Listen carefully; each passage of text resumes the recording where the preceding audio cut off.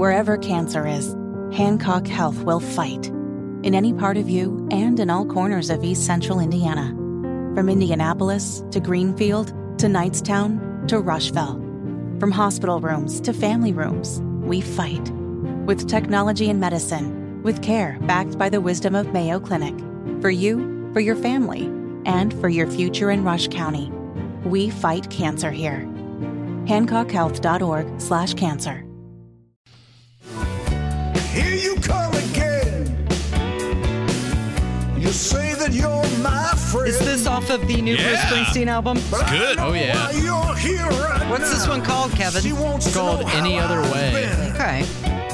New, it's Veterans Day, but it's also Bruce Springsteen Album Day. And what a nice way to pay tribute to our veterans. They are not the same. Like giving me a new album to enjoy and lining his pocket with millions of dollars. Nothing says love our veterans quite like that.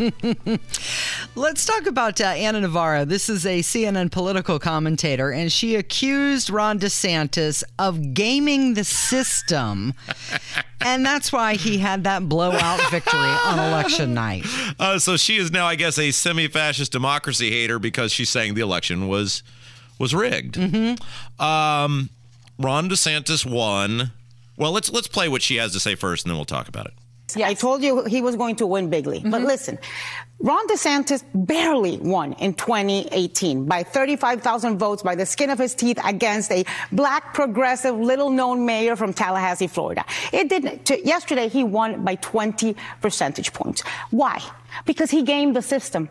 Because he turned Florida into an unlevel playing field. They changed election laws, making it harder to vote by mail. They paraded a bunch of people, black people, that they arrested for voting fraud and paraded them in front of national media. He created an election police. He also...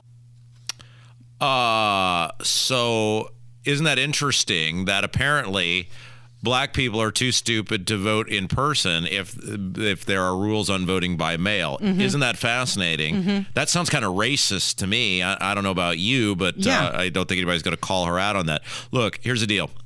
In Pennsylvania, there were a gajillion mail-in votes for John Fetterman. They had mass mail-in, unaccountable voting again. He ran up the score to the point where there was no way once the actual election day occurred. Because here's the thing about Pennsylvania.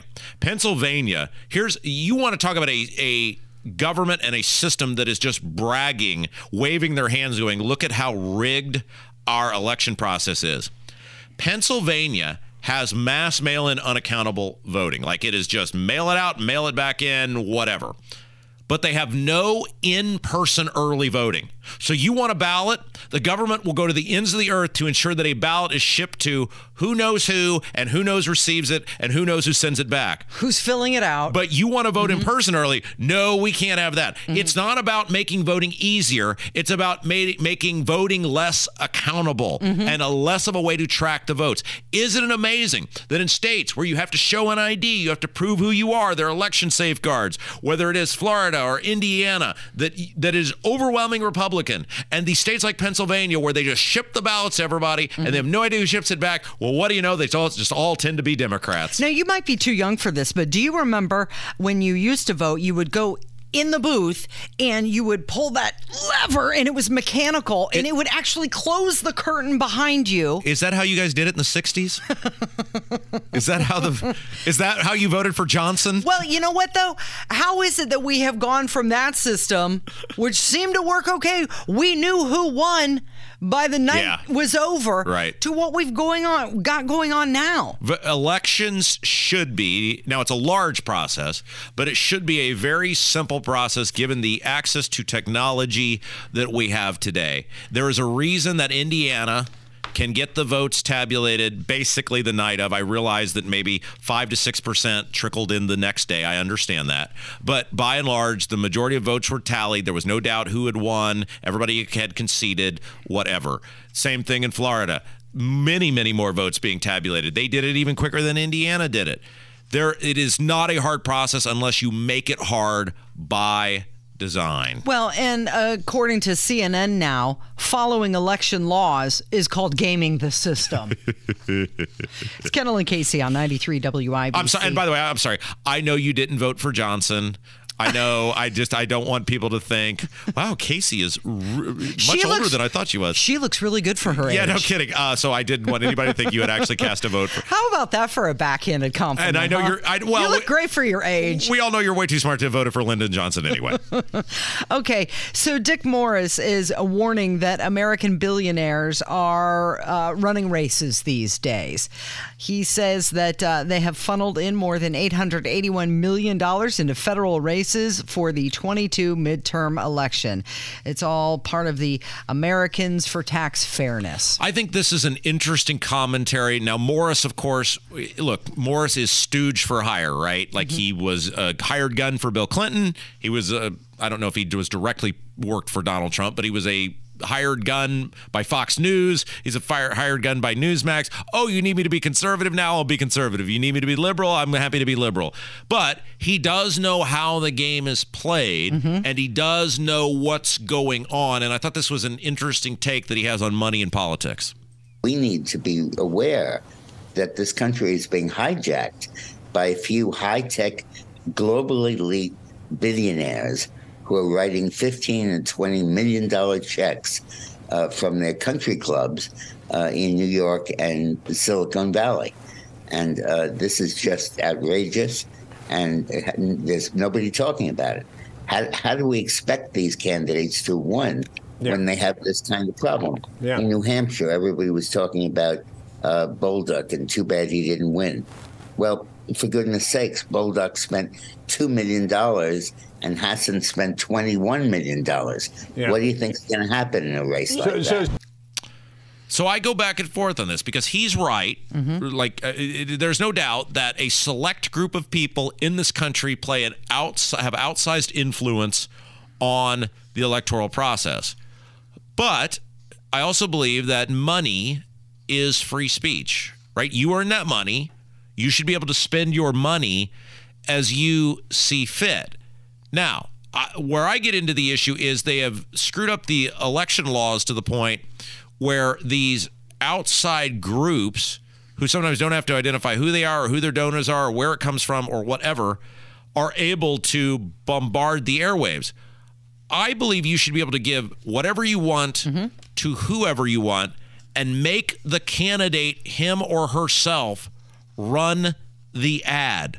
Because if you're going to say so-and-so's a bad guy or a rapist or a murderer or a whatever, own it.